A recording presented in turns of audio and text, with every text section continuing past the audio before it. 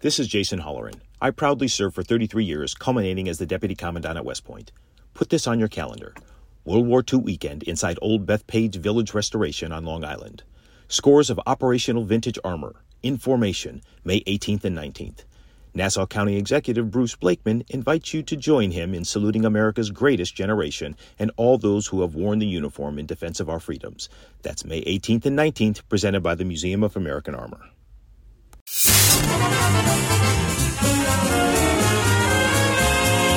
This is Let Me Tell You. Now, here's Joan Hamburg. I'm Joan Hamburg asking, what can we do to protect ourselves, our family, our friends against the COVID virus in any of its forms? Meet head of the CDC, Dr. Rochelle Walensky, on Let Me Tell You. She has the answers. Welcome, everyone. And I'm really happy that Dr. Rochelle Walensky, who's the director of the Centers for Disease Control and Prevention and the administrator of the Agency for Toxic Substances, is with us. And as I said, help. Every day, terrible news. The other day, they talked about an older population, that COVID has killed 1 in every 100 older Americans. Today, they're talking about Pfizer. The shots are weaker with the new variation. So what do we do? And many of us over the holidays have youngsters coming in town or visiting with us. I'm curious, Dr. Walensky, what is the story with young kids? They should, if they can, get vaccinated. Is that accurate? No problems in your experience? That's absolutely true. So let's back up just a little bit and talk about where we are today. And that is, every day we are seeing about 120,000 cases a day. But what we know is that for the most part, by and large, right now, those cases are largely the Delta variant. And we know what to do with the Delta variant. We have lots of tools to do with the Delta variant. And in fact, for the Omicron variant as well. So we know that we should be getting people vaccinated, that we should be getting people boosted, and we should practice those prevention strategies that we have been talking about for 2 years now: masking, distancing, washing your hands, ventilation. Here's what we know about the new variant, this Omicron variant. So far, it's detected in about 33 states and about over 70 countries, and we're following it very carefully. And just this week, we announced data that has demonstrated that we've seen Omicron in about 3% of all of our cases right now. And in New York and New Jersey, that's up to about 13%. And there's still a lot of data that is emerging on Omicron, and that includes, is it more severe? Is it more transmissible? And how does it perform against our vaccines? And then to get to your last question about children, yes, I'm thrilled that we have the vaccine now available for our 5 to 11-year-olds. Over 8 million doses have been given to our 5 to 11-year-olds, and that's great news. And what I can tell you is we've been looking and following the safety data in the most robust safety system that we've ever had in this country. And for those 8 million doses, the side effects that we're seeing are sore arms, headache, and some fatigue. And so really remarkable safety for our children and for our adults, and we're really encouraging our kids to get vaccinated. To get it, do we see boosters in the future for children? So we just reviewed the data on boosters for our 16 and 17-year-olds, and my 17-year-old just got boosted this past weekend. And so I would encourage all populations who are eligible for a boost to get boosted. And what we will do now is continue to follow the data on whether people who are over the age of 12 to 15 need to get a boost, and then soon after that between 5 and 11. But we haven't seen those data yet, and what we're working on now is to follow the science with regard to how those vaccine in younger people hold up, not only against Delta, but also against Omicron. I'm Joan Hamburg. I'm talking to Dr. Rochelle Walensky, the director of the Centers for Disease Control and Prevention. So just a couple of very basic questions. Home testing, is that accurate at all? If you test negative, does that mean that you're not contagious at the moment, or should you do a few of them?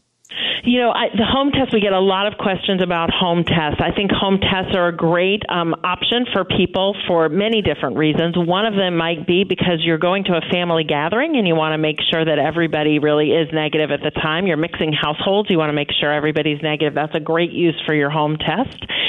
If you have symptoms and your home test is negative, you may want to go ahead and get a PCR.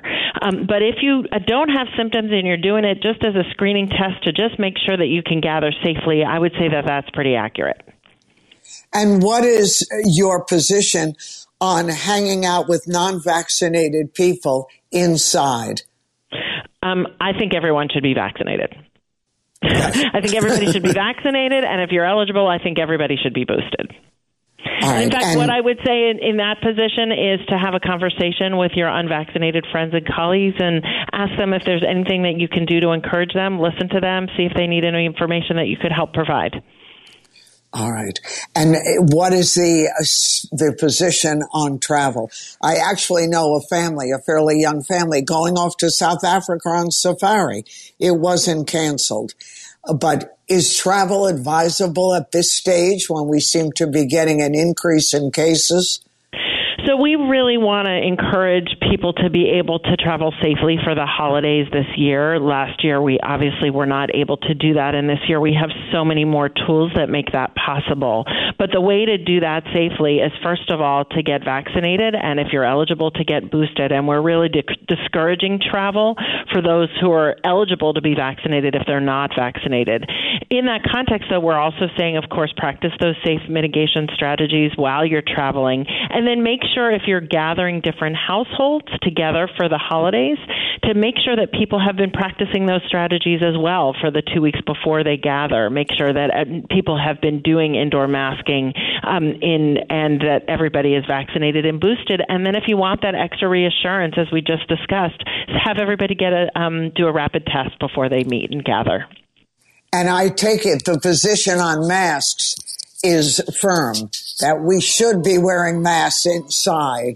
Is that accurate? Our CDC guidance has been pretty stable on this, and that is if you are in public indoor settings in areas of high or substantial transmission, which is now more than 80% of counties across the country and much in New York and New Jersey, is to wear a mask indoors.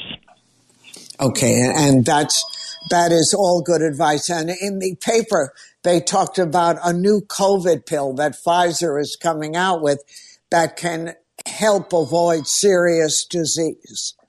Yeah, this is a really exciting new tool in our toolbox. This will be in front of the FDA shortly. And what I would say is the first and best way to protect yourself against COVID is not to get it in the first place, to get yourself vaccinated and boosted. However, if that has failed and one were to get COVID, then this would be a really important new tool. The issue that we need to remind people is you need to get this pill early. So after it's been authorized, you really are going to, or should it be authorized, I should say, after the FDA reviews it, you're going to need to get this pill early. So that means as soon as you have any signs or symptoms, you want to go and get tested, get your test result, and then make sure you get yourself to a healthcare provider who can give you a prescription. And all of that is pending FDA authorization. And from your experience, Dr. Walensky, we're all burned out. Is there going to be an end to this that you can see? Yes, and I would say I can see an end, and I can see, I know everybody is anxious, and I've said frequently masks are for now, they're not forever. And the best way to see that end is to gather and do everything that we can to come together as a community to protect not only ourselves but one another. And we know how to do that. We have the tools that we know we need to use in order to do that, and I would just encourage everyone to do so. I'm talking to Dr. Rochelle Walensky. And do you see other strains in the immediate future, breakthrough strains?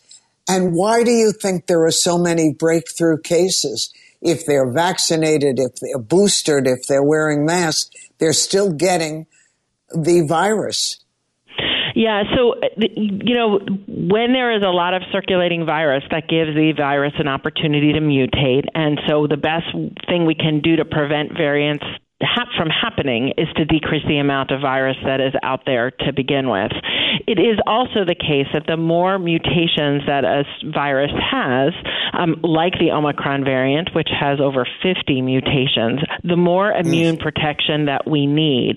And that's why we're really encouraging everyone to get vaccinated and boosted, because we know we're going to need that extra level of protection against this Omicron variant. I thank you so much for your time. I look forward to talking to you again. Dr. Rochelle Walensky, Director of the Center for Disease Control and Prevention. All the best to you. And to your best wishes. Take care. Thanks. I'm Joan Hamburg. Bye-bye. And you're all listening to WABC.